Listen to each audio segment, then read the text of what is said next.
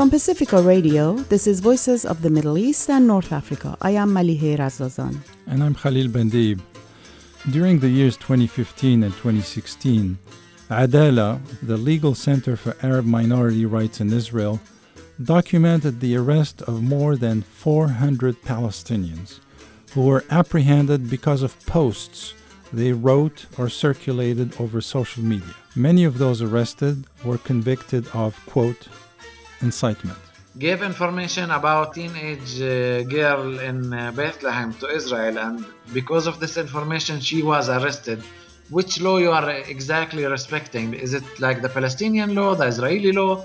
This week we speak with Nadim Nashif, the executive director of Hamle, the Arab Center for Social Media Advancement, about the collaboration between Facebook and Israel. Later in the program, Palestinian political cartoonist Mohammed Sabani talks to us about White and Black, political cartoons from Palestine, and his cartoons depicting the plight of the Palestinians under occupation. Also this week, Taraneh Rusta, founder and president of the women's advocacy organization Voices of Women for Change, will tell us about the Women's Film Festival on May 20th and 21st at Blue Light Cinemas in Cupertino. Do stay with us.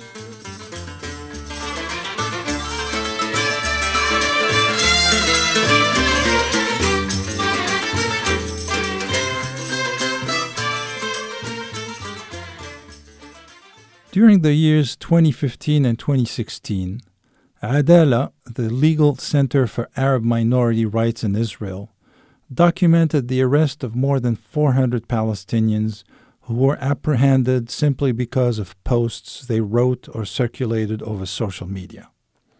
Many of those arrested were convicted of, quote, incitement. Palestinian civil society organizations have long voiced protests over the silencing of Palestinian voices by Israel and international mainstream media. But that extends now to tech giants such as Facebook.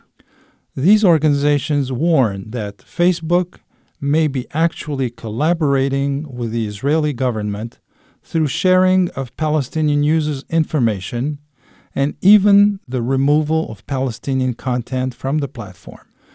To discuss Facebook's collaboration with Israel, Vomina's Mira Nabulsi spoke with Nadim Nashif, the executive director of Hamle, the Arab Center for Social Media Advancement based in Haifa, and political analyst for Al-Shabaka, the Palestinian Policy Network.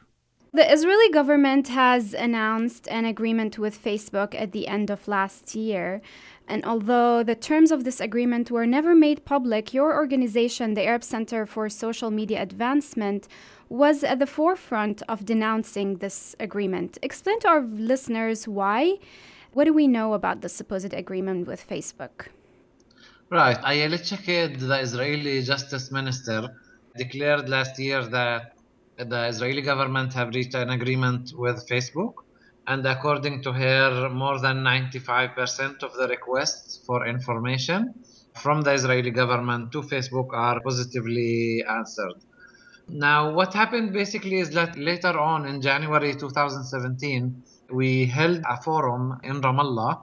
It was basically a Palestine activism forum where a representative of Facebook was attending and had a talk with the public, and we asked him about this agreement. Now, they did deny that it existed, and the claim was basically that the company is neutral and the company don't have any kind of special treatment for Israel or any other government.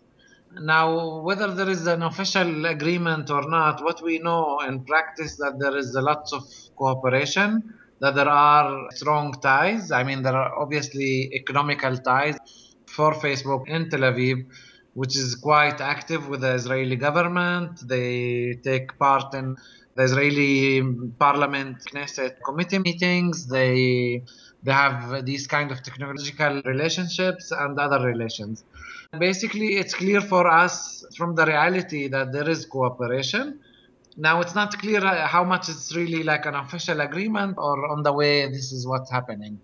Why it's problematic? It's problematic because we as organization, as Hamle, we want to make sure that there is equal treatment for everybody. And if Facebook has these kind of guidelines, this should be implemented equally on everybody. And from our research, from the work that we are doing on the Israeli social media and the Palestinian social media, it's very clear that only Palestinian accounts and pages are being suspended and closed, that only Palestinian content is being removed.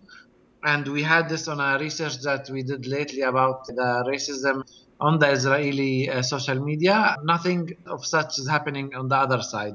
So basically, the reality is that there is an unequal way of dealing with the two sides in Israel and Palestine.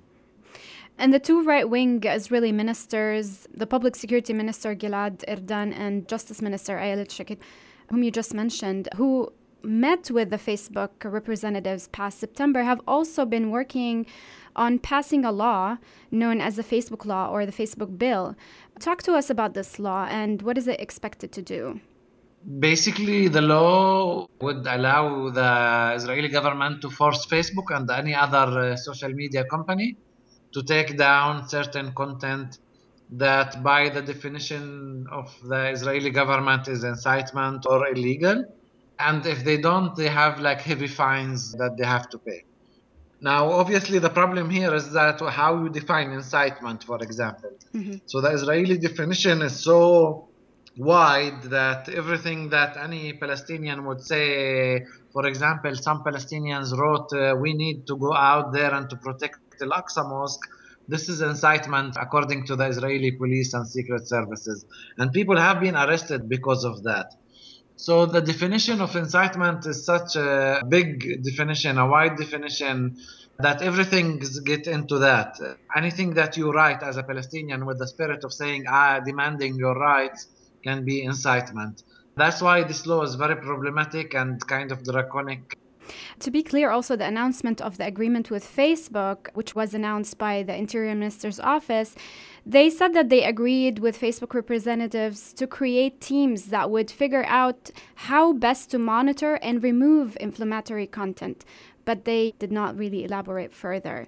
You started touching on the cases of Palestinians who have been arrested due to social media content. Who are we talking about here? Is it activists, journalists, or just random Palestinian Facebook users? And what type of content are we really talking about here? So we are talking about hundreds of people. Actually, there was an article lately in Haaretz newspaper saying that there were about lately, in the last year, more than 400 cases of arrest by the Israeli forces.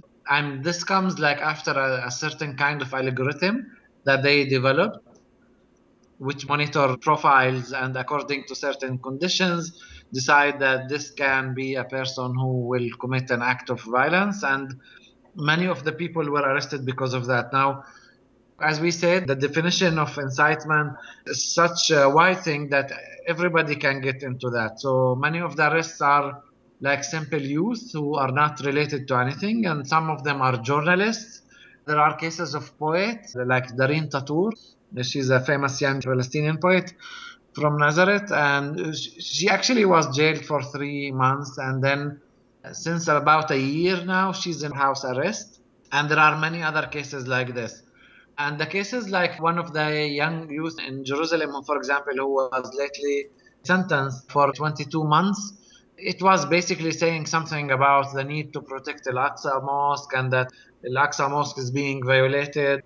Things like this, things that can be interpreted in so much different ways that it's unbelievable that such a person will get a sentence of 22 months.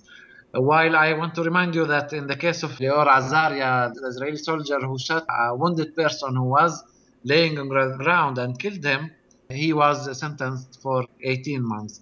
Killing a person and writing a post in the Facebook is very different according to your nationality. And the legal framework that Israel uses in these cases to charge those arrested, is it the same sentence for Palestinians with Israeli citizenship as to Palestinians from the West Bank? Many of whom also have been arrested who were from the West Bank as well. Yeah, the sentences are almost the same. I mean, it's a very quite tough sentences about posts that could be understood in different ways. And the sentences are normally between a year and a half to 2 years of jail for posts. And Facebook has also disabled accounts of editors for two pretty widespread and read Palestinian news websites, the Shihab and Al-Quds News Network as well. Were those accounts enabled again by Facebook? Yeah, they were enabled again after a big protest against that. And then they understood that it was a mistake and they put them back. But they still are putting down some pages, like, for example, the Fatah movement page, because they posted a picture, an old picture of Yasser Arafat with a rifle, like a picture from the 60s.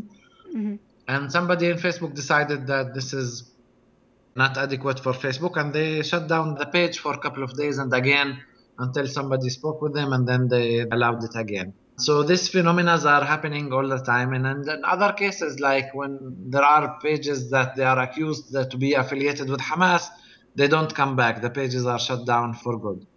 And this is Voices of the Middle East and North Africa, and we're talking with Nadim Nashif, the Executive Director of Hamla, the Arab Center for Social Media Advancement, and we're talking about the collaboration between Facebook and the Israeli government. Now, in February, your center published a study titled The Index of Racism and Incitement in the Israeli Social Media in 2016. What are some of the key findings of the study? Because the Israeli government and the mainstream media are all the time talking about incitement in the Palestinian social media, we wanted to raise awareness about what's actually happening in the Israeli social media that people are not being aware of and nobody's monitoring. So we asked an Israeli company named Vigo, specializing in following conversations in the social media. Normally it's more for commercial purposes, but in this case we wanted to monitor the conversations that are happening around keywords and key figures, Arab and Palestinian ones, in conjunction with the words of racism and hate speech and incitement. The results were amazing because it was actually quite terrifying, the amount of hate, the amount of racism, and how much it actually doubled almost from 2015 to 2016. Because in 2015 there were more than 275 conversations that included racism and hate speech and incitements towards Arab and Palestinians.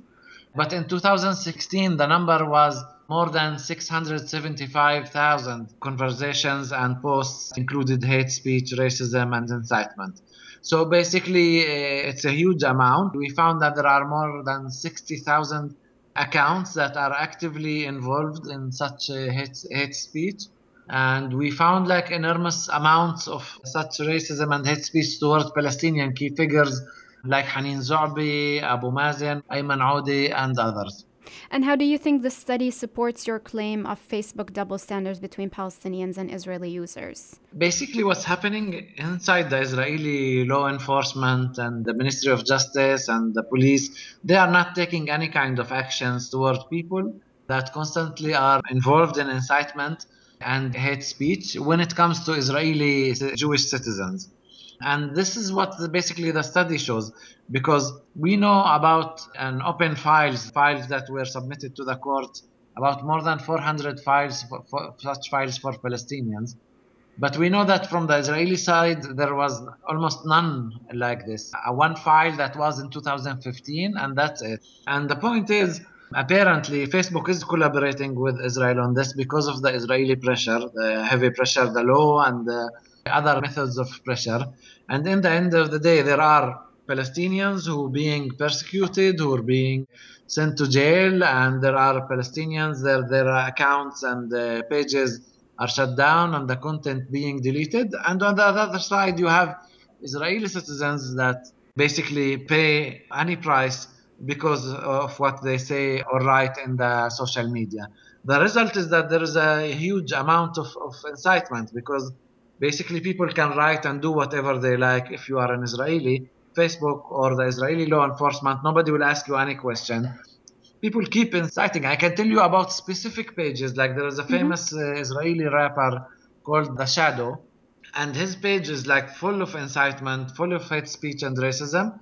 And he was never questioned. It's not only towards Arabs and Palestinians. he keep also inciting towards Israeli Jewish leftists, for example. He called for his fans to go and to beat some Jewish leftists in Tel Aviv because they had a demonstration or other such kind of direct calls for violence. And nobody speak with him. Nobody shut down this page. While when we compare with other Palestinian ones, immediately the pages disappear. And you mentioned that in the conference your organization organized earlier this year, you had a representative from Facebook. I'm just curious, in terms of examples that you have just given us of Israeli figures inciting, is it that Facebook claims that there isn't enough community reporting those type of posts? What is it exactly that Facebook is saying in terms of why is it that there's so much more Palestinian pages and accounts being shut down or disabled versus the Israeli accounts? They use this argument that it's about also how much there is a community organizing and how much the community is complaining about pages and reporting pages. But also the claim is normally that we are neutral, we don't involve in these political issues. There are arguments like we respect the local laws of the states we are operating in. But when we told them which law you are respecting in the case of West Bank and Gaza, for example, or in the case of specifically West Bank, when you gave information about teenage girl in Bethlehem to Israel, and because of this information she was arrested, which law you are exactly respecting? Is it like the Palestinian law, the Israeli law, or the international law that Israel is violating? And by supporting Israel, you are also violating the international law. Because, for example, Facebook allows Israelis to put ads for buying houses in Israeli settlements in the West Bank, which is a severe violation of the international law. It's actually a war crime. So there are issues that are heavy issues that Facebook do not or keep refusing kind of to give a direct answer to, and normally they bypass it by just saying we are neutral, we are not part of the conflict, etc., etc. Which is obviously not true, because in case of such oppression, I mean, if you stand by, it means that you stand with the powerful and not neutral anyway. In terms of a response, a Palestinian response, is there efforts to advocate for a more fair treatment or really a more equal treatment, I guess, for Palestinian users online and their freedom of speech? What type of advocacy is going on? And I guess how can our listeners support? The advocacy just started lately.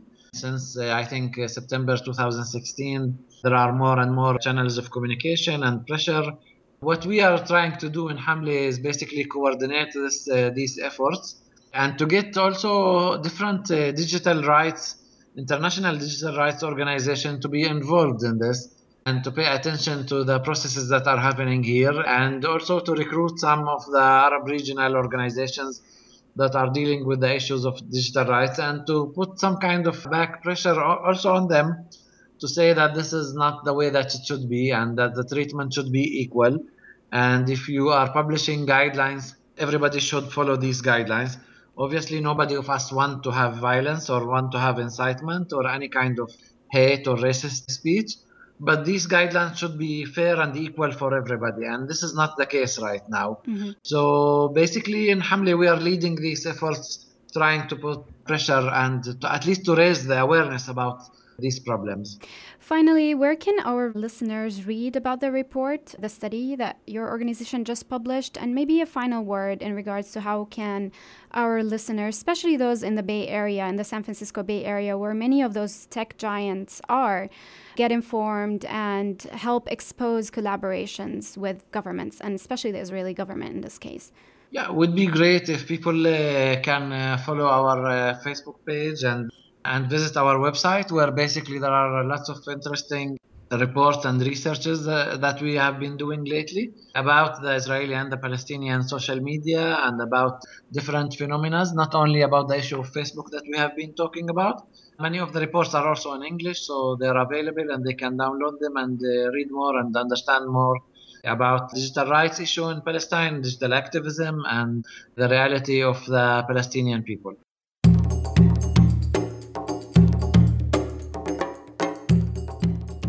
That was Nadim Nashif, the Executive Director of Hamle, the Arab Center for Social Media Advancement based in Haifa.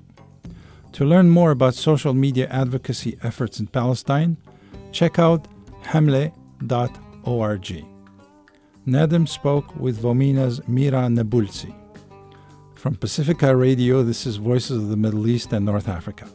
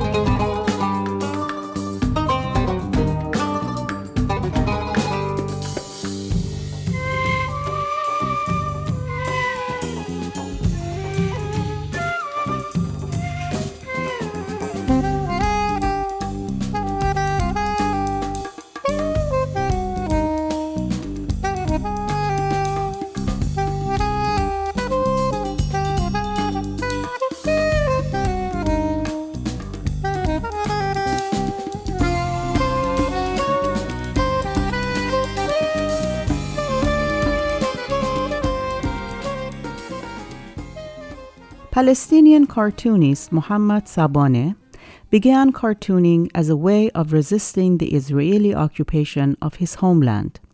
His black and white sketches draw attention to the brutalities of the Israeli occupation and celebrate Palestinian popular resistance as well as tough subjects that confront Palestinians, from Israel's everyday injustices in the West Bank to their frequent military operations on Gaza.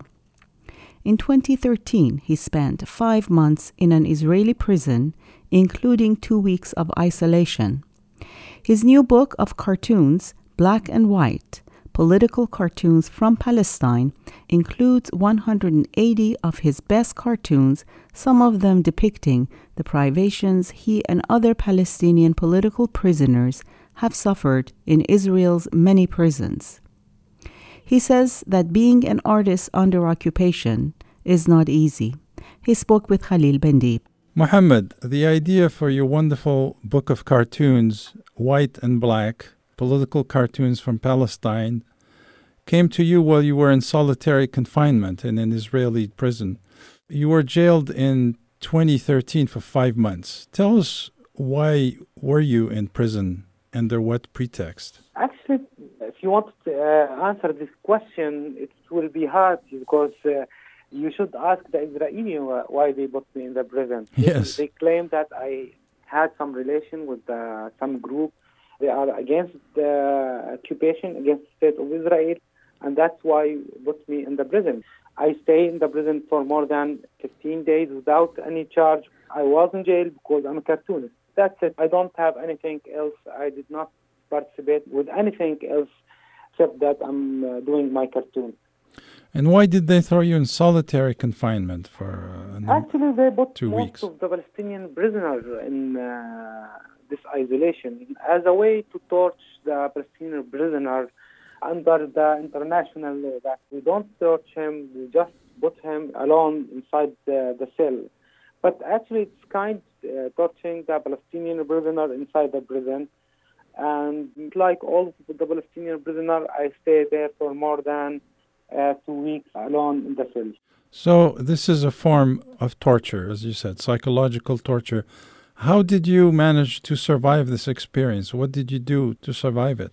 Actually, I started to think, I've been here in the States in 2010, and I found some experts here using the art as the psychological support for the homeless children here in the States. That was in 2010. And when I traveled back to Palestine, I tried to do the same thing with the kids, to use art as a psychological support for the Palestinian children. That's what I found inside the prison. I can use art to make psychological treatment, support to myself, keep my mind working, thinking about something else than prison. I started to think that, okay, I'm here like a journalist working my daily work. I need to report for all the people around the world what's happening inside the prison. What I will do, that I will draw a lot of cartoon about the Palestinian prisoners with a lot of details, what's happening inside the prison, what's happening for them during the transportation, interrogation, and all of these details. When they transfer me from detention center to the prison, it's a regular prison with a lot of prisoners, and because they arrested me while I was coming back from Amman, I had some art supplies with me, my sketchbook and my pen and pencils. I started to do all of my cartoons inside the prison, and all of these cartoons, you will find it in the last chapter in the book, Palestinian Prisoners. And actually, it is good to talk about this chapter now because, more than 1,600 Palestinian prisoners, they are for more than 17 days on hunger strike against how they deal them inside the prison. Yes, I wanted to ask you about that too. But for now, I'm interested in knowing how did this experience, this terrible experience, how did that change your style? Maybe you were a cartoonist before going to prison. How did this incarceration change the way you conceive and how you draw the cartoons? Two things, two sides from my cartoon. The cartoon, editorial cartoon, depends on two main elements, artwork and content. The content about politics, about social things, issues, about economics, and the artwork. If we talk about the content, I already draw a lot of cartoons about the Palestinian prisoners. But when I've been in the prison and start to think about what I did inside the prison, and I start to try to put myself inside my cartoon, which I did it inside the prison.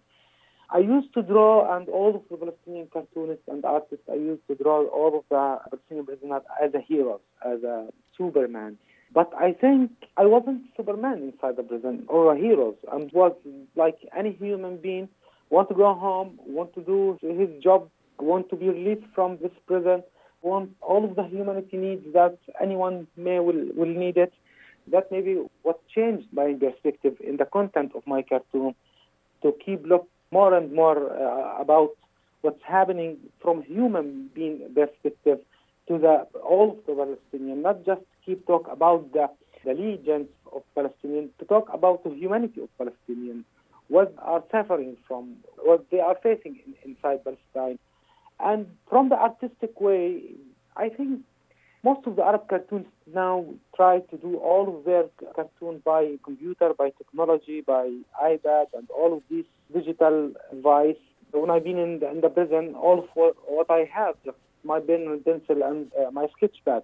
That's why when I go back, when I was released from the prison, I started to try to use just these tools to do my cartoon and improve the old way of doing cartoon by ink. And also I use Linium Cut to do some of these cartoons for my book.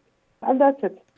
Your graphic style immediately reminded me of another great Palestinian cartoonist, the legendary Naji Ali, who unfortunately was assassinated many years ago. Tell us what Naji represents for Palestinians in general and for Palestinian artists like yourself in particular. I think Naji Ali represents a long history of Palestinians from the 1948 until he was killed. And sometimes you could find some of his cartoons talking about our life now. That's why he represents, I think, mainly the refugees issues, because he was living in Ain al-Hilwa camp in Lebanon. He represents the people, they are against any compromisation between the Palestinians and Israelis. And he represents all of the people, they are dreaming that they have their freedom and dignity. For me as a cartoonist, and I think for all of the cartoonists around the Arab world, looking to Naji Ali like a teacher for them, because he created the art of cartoon in Palestine, and he gave this kind of art a holy for all of the cartoonists in Arab world. So he was an inspiration for you. I can tell that from some of your style. Yeah, actually, when I was born in Kuwait in 1979, and my mother, when she wanted to tell me about Palestine, she used to bring the cartoon of Naji Ali and to try to read this cartoon for me to understand what's going on in Palestine. That's why I know my homeland from the cartoon of Naji Ali. And most of the Palestinians outside Palestine know Palestine from the cartoon of Najil Ali. It's honor for all Palestinians, for all the cartoonists, that one of the symbols of the Palestinian issues is Handala. Yes. Handala, the main character of Najil Ali. Mm-hmm. This character now represents all of the Palestinians around the world. That's honor for all the Palestinian cartoonists to find symbol represent their issues by cartoon character or character for cartoonists. You said earlier that Israel threw you in jail basically because you're a cartoonist and you're expressing political ideas probably they don't like.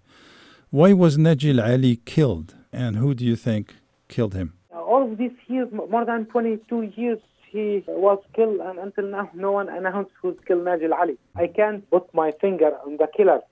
I think there is more than one killer who's killed Najil Ali, who's forced him to leave Kuwait, who's threatened him, and who's shot him. More than one side killed Najil Ali. Most people believe it was Israel. Some people think maybe some people who didn't like him among the Palestinian politicians. We may never know. When the Charlie Hebdo massacre in Paris a couple of years ago happened, we saw how vulnerable political cartoonists can be and how seriously their work can be taken by people who don't like them. And I did a cartoon on that occasion showing Najil Ali in paradise, welcoming the French political cartoonists who had just been killed, and told them, "What took you so long? I was killed. Nobody really worried when I was killed." So actually, all of that happened. When the Palestinians die, no one knows. Right, exactly. So I showed that double standard. What did you think when the terrible thing happened in Paris? What was your reaction? Actually, I did a lot of cartoon against what happened in Paris. Against all of this terrible action against any writer or cartoonist. And my message was, because I'm living now in Muslim area, my message was for all of the people around the Arab world, if you consider your religion an idea, it came by book called Al-Quran, you should defend on your religion, not violence. The violence will not serve the idea. Earlier you were talking about the prisoners who are striking. In addition to your own painful experience, you spent 5 months in an Israeli prison. Your brother is currently spending time in an Israeli jail as well. Thousands of other Palestinians are going through a difficult hunger strike as we speak. Tell us why they are striking and what type of solidarity work people outside of Palestine could do to help them. Actually, my brother was released 2 weeks ago. Oh, good news. He was for more than 6 months without charge. There's a law, an Israeli law, that allows the occupation to detain people for up to 6 months without any reason. More than. Some of them spend more than. And then they can renew it after 6 months. And it's a law that dates back to 1967 and that never expired. How can Israel justify this law? It's supposed to be a democracy. That's what we read in... They don't care to justify the law. They don't deal with the Palestinians as a human being either. No one will ask Israel. Do you find anyone around the world ask Israel anything against the Palestinians? They kill the kids and the kids around Gaza and West Bank and doing all of this horrible action against Palestinians. No one asked Israel. They will ask Israel about some Palestinian prisoners, 7,000 or 6,000 Palestinian prisoners inside the jail. They will not. And you ask me about what makes the Palestinian prisoner go to hunger strike and facing this death. They just want to enhance the condition inside the prison. Now the Palestinian prisoners, more than 1,650 prisoners inside the prison, more than 17 days, they are in hunger strike just because they are facing the death, just because they want to enhance the condition inside the prison. I think how much this condition is hard, they are now facing death. The death is, for them now, is better than stay at the same situation. So it's out of desperation. I know in your book you talk about the type of people you met in prison while you were there, and some of them had an impact. Tell us what kind of people you met and what kind of impact they had on you. Different impacts. The people I met, some information. This is the first time for them they had it. Some of them, they have already the experience and the knowledge about the Palestinian situation, and that's why they came to the events. And I hope I could find and meet people who do not know anything about the situation in Palestine, because the main aim for this book to convey the suffering for Palestinians in West Bank to all the people around the world. I'm originally from Algeria, and Algeria had, as you know, a great war of independence, a very bloody war against the French to free their country. The French jails and prisons often contributed to politicize and strengthen resistance against the occupation, which was ironic. And similar phenomena in jails and prisons of other occupied countries have had the same results. And Malcolm X here in this country was a great example of somebody who became very politicized after spending time in jail. Have the Israeli prisons also inadvertently served as incubators for further resistance of the occupation? Did you meet people who became more political after being in prison? Yeah, a lot of people actually, when they entered the prison and spent a lot of time inside the prison, they became more political and more concerned about the political issues.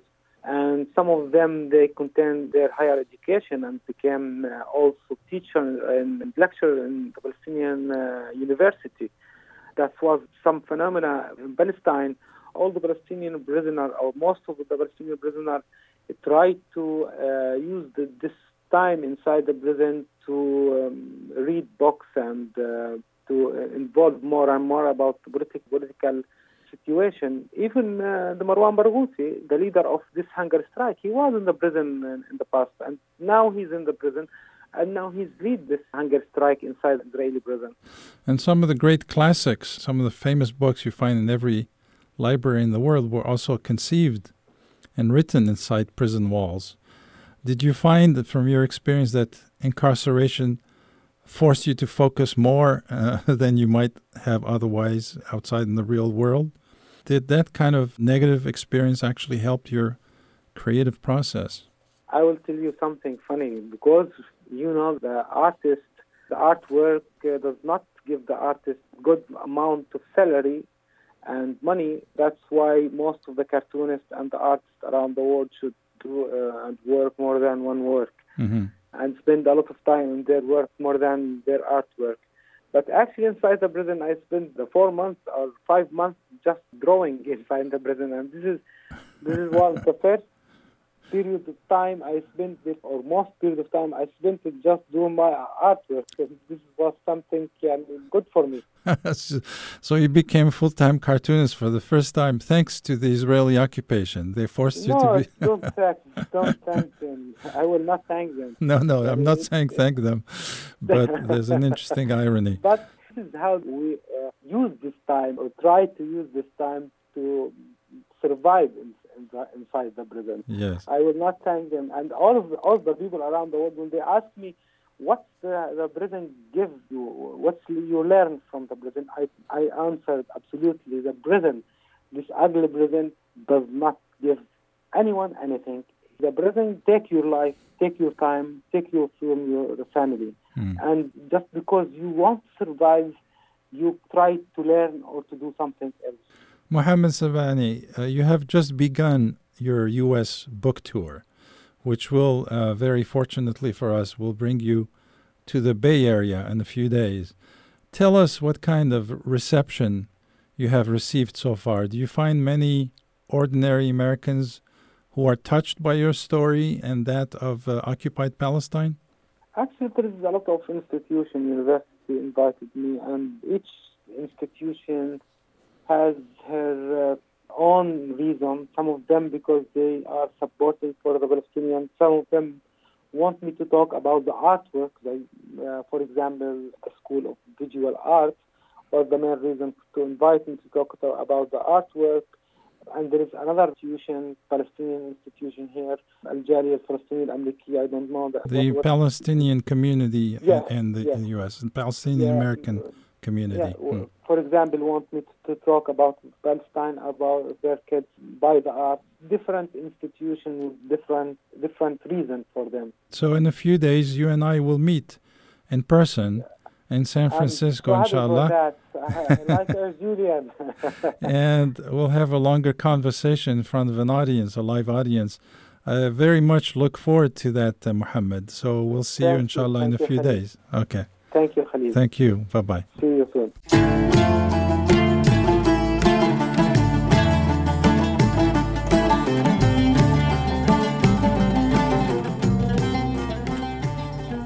Mohammad Saboneh is a Palestinian political cartoonist and the author of Black and White, Political Cartoons from Palestine.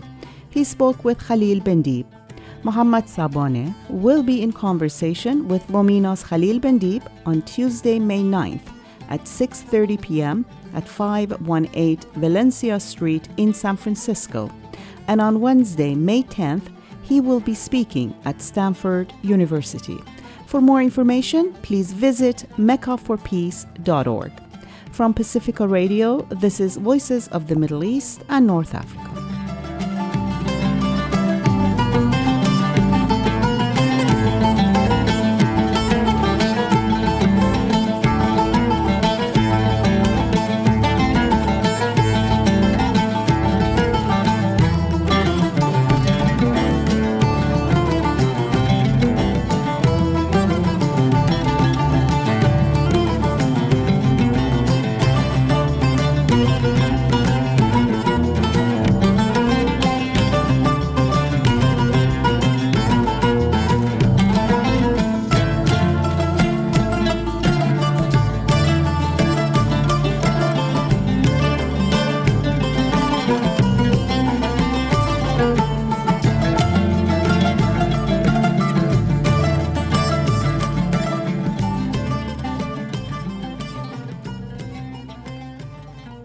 On May 20th and 21st, women's advocacy organization Voices of Women for Change will showcase a collection of inspiring documentary films about women's lives and struggles. One of the films featured is 1001 Teardrops, a short animated documentary about the long history of women dress code in Iran, and another is Misrepresentation, exploring women's underrepresentation in positions of power and challenging the limited and often disparaging portrayal of women in the media. I spoke with Voices of Women for Change's founder and president, Taraneh Rusta, about the film festival and the organization's efforts to empower women and girls to overcome gender inequalities. The inspiration really is and has always been one of my passions to advance women's cause, and this idea of having this organization have been percolating for years, and actually I believe I've discussed it with you too. It didn't happen until November 2015, and we started Vow for Change with the goal of empowering women to overcome social, cultural, and economic barriers and to obtain gender equality. That's in a nutshell.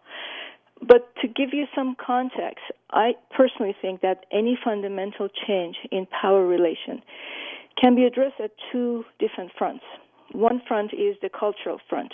That is the overall attitudes, the beliefs, the philosophies about gender roles, and how these current cultural practices perpetuate gender inequality. The other main front is the laws, the policies, the practices, the institutionalized rules that also reinforce gender inequality. So we started with the goal of addressing these two fundamental fronts, basically. At the cultural front, our goal is to raise awareness about gender-based discriminations and violence and poverty that affect women locally and globally. And we also intend to promote a dialogue about gender inequality and discriminations by organizing different kind of public events that will inform and educate the community essentially about the imbalance in power. And at the policy level, we are actively advocating for passage and implementation of CEDAW, Your organization is also involved in encouraging the city of San Jose to adopt CEDAW. Exactly. Our organization basically led the effort to form a task force. This is the first task force in city of San Jose, which is part of the Cities for CEDAW task force. And just for our listeners, CEDAW is the Convention on the Elimination of All Forms of Discrimination Against Women, which was adopted in 1979 by the UN General Assembly. And since then, there are many, many countries who have signed to it. However, there are a few countries that have not signed on to it, and one of them is USA, the other is the Iran government. And even though President Carter has signed on to it, but it has not been ratified by the Senate, and therefore it doesn't have any teeth. So in 2014, there is a new campaign that started in the USA, which is called the Cities for CEDAW campaign. And basically what it means is that to adopt the principles of CEDAW at the local governments, basically. And that's where we come in. And we formed this task force in this area to hopefully have city of San Jose and later on other cities to follow to adopt the ordinance. And this ordinance reinforces the principles of CEDAW in all local government agencies, departments, local laws, and it creates a lot of protection for women. It deals with gender gap, it deals with wage gap, it deals with a lot of discriminatory practices. So if it does pass, it's really a game changer, and we're really excited about it, and we're happy that this movement is really gaining momentum. And in fact, last week we had a meeting with Magdalena Kersalkos. She's a vice mayor of City of San Jose, and we've had many meetings with other council members and with supervisors. And this is one of the first meetings that was very promising because she committed herself to pass the ordinance in the city of San Jose. But of course, we have to continue to lobby the local government in order to make sure it happens, because obviously it requires a lot of funding. There has to be a gender analysis. There has to be implementation. There has to be oversight body, and hopefully we'll be collaborating with them to be part of that oversight body. And San Francisco and Los Angeles were two cities in California that adopted it. And I think Berkeley has also adopted the local ordinance. In fact, San Francisco was the very first city, 1998. 1998, that passed the ordinance. And interestingly enough, since they passed the ordinance, it has had really tangible and real impact on women's lives. And in fact, once it passed, the city of San Francisco did not have a single domestic violence-related homicide in 44 months, which is unheard of.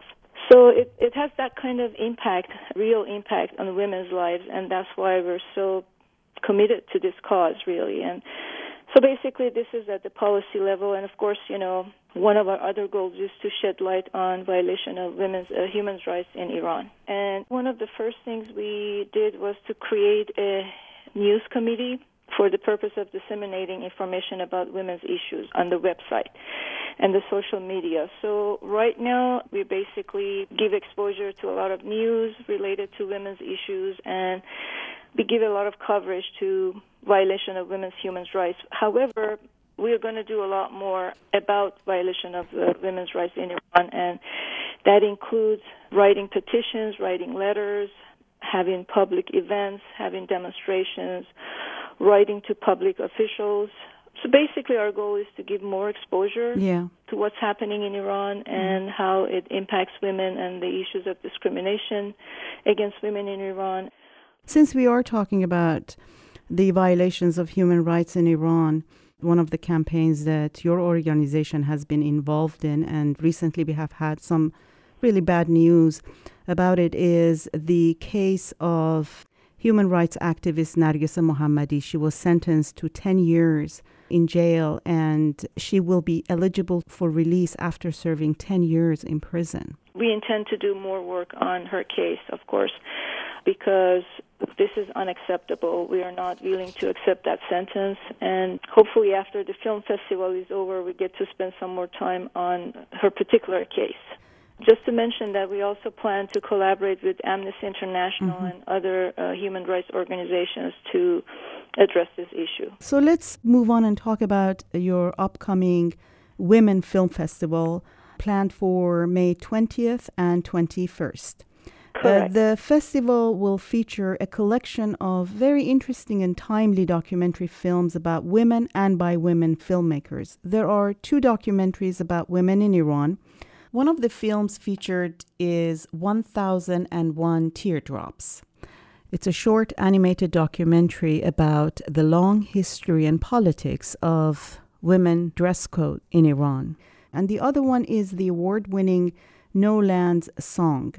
Tell us about these and other films you will be showing in the festival. We do have the synopsis of each film in our website, which is voicesofwomenforchange.com. But just to give you a little bit of information about No Land Song, which is, by the way, the only film that we're going to show both days. We're showing it on Saturday. And on Saturday, we'll be featuring Sarah Najafi. She's the main character and also the composer of this film. And she's going to have a talk and a Q&A session after the film. And on Sunday, we're going to show it again just in case if there are some people who wanted to see it and they didn't get to see it.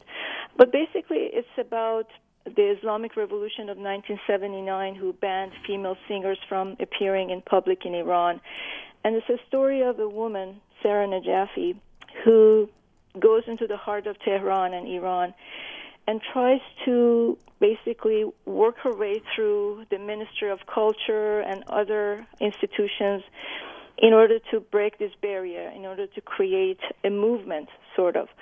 This is essentially a political thriller and a musical journey. It has a lot of music in it, and at its center, there is a female voice, and that's why we chose this film. And it's a gripping story of this woman who is trying to challenge these draconian laws in Iran that forbid women solo singing. And it's pretty powerful, but it's also very entertaining. And the other one, 1001 Teardrops? That's true. And this film is done by Fatemeh Ahmadi, who's the filmmaker, and she lives in London.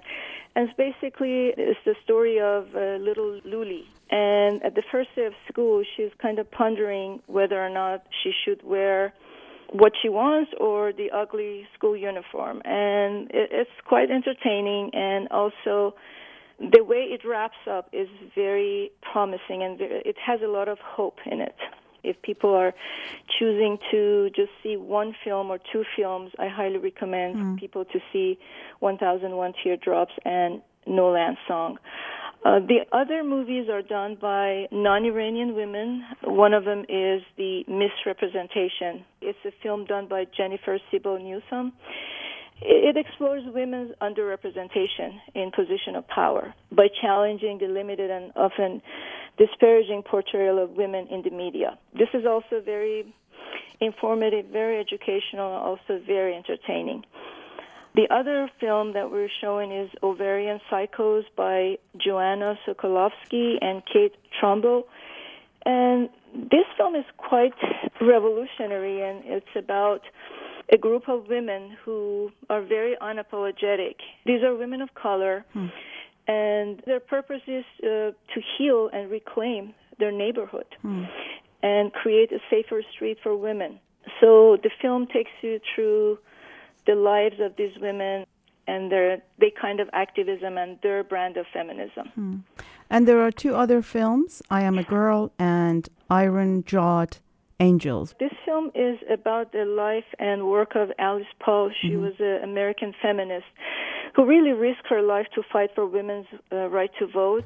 And she is the one who founded the separatist National Women's Movement, basically. And this is the only feature film we have. And it's very, very powerful. And the main character's refusal to eat earns them the title of the Iron-Jawed Angels. I'm not going to spill the beans. I really no, hope that don't. people come and watch it. But it's a very, very powerful film. And I think anyone who watches this film, they would never stay at home when there's time to vote. Yeah, and also it becomes even more important, Tarana, at a time that American voters, especially people of colors, have been disfranchised. And now more than ever, really, there's this heightened sense of urgency around advancing equality and gender equality. Yes. as you said, these films are very timely. Yeah. And I really invite all your listeners to come and see the films, enjoy the films. But again, they're very empowering, they're very uplifting, and very inspiring. What's the best way for our listeners to find out more about the festival? These films are being shown in Cupertino in the South Bay area on both Saturday, May 20th and May 21st. Both days the films start at 5 p.m. Mm-hmm. The way to purchase tickets, you can buy them for a one-day pass or two-day pass, or you can purchase your tickets for individual films if you just want to see one or two. You can purchase the tickets at bluelightcinemas.com. Cinemas has an S at the end. Mm-hmm. And you can also go to our website, voicesofwomenforchange.com, and there are synopses of each film with the information. But for the timing and purchasing the ticket, you have to go to bluelightcinemas.com.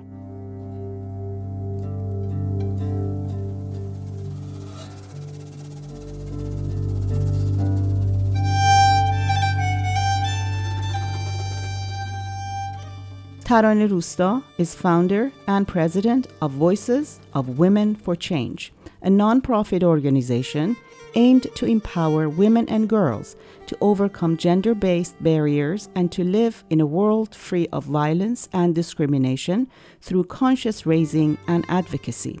The Voices of Women for Change 2-day Women Film Festival will take place on May 20th and 21st at Blue Light Cinemas, located at 21275 Stevens Creek Boulevard in Cupertino.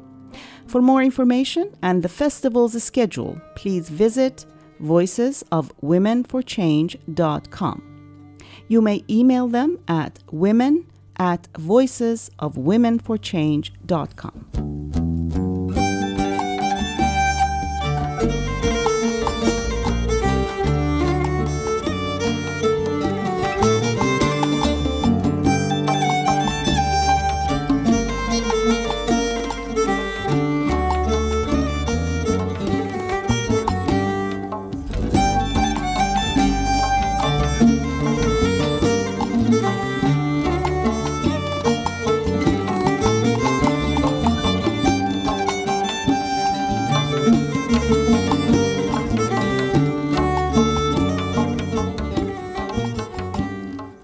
And that's it for us this week.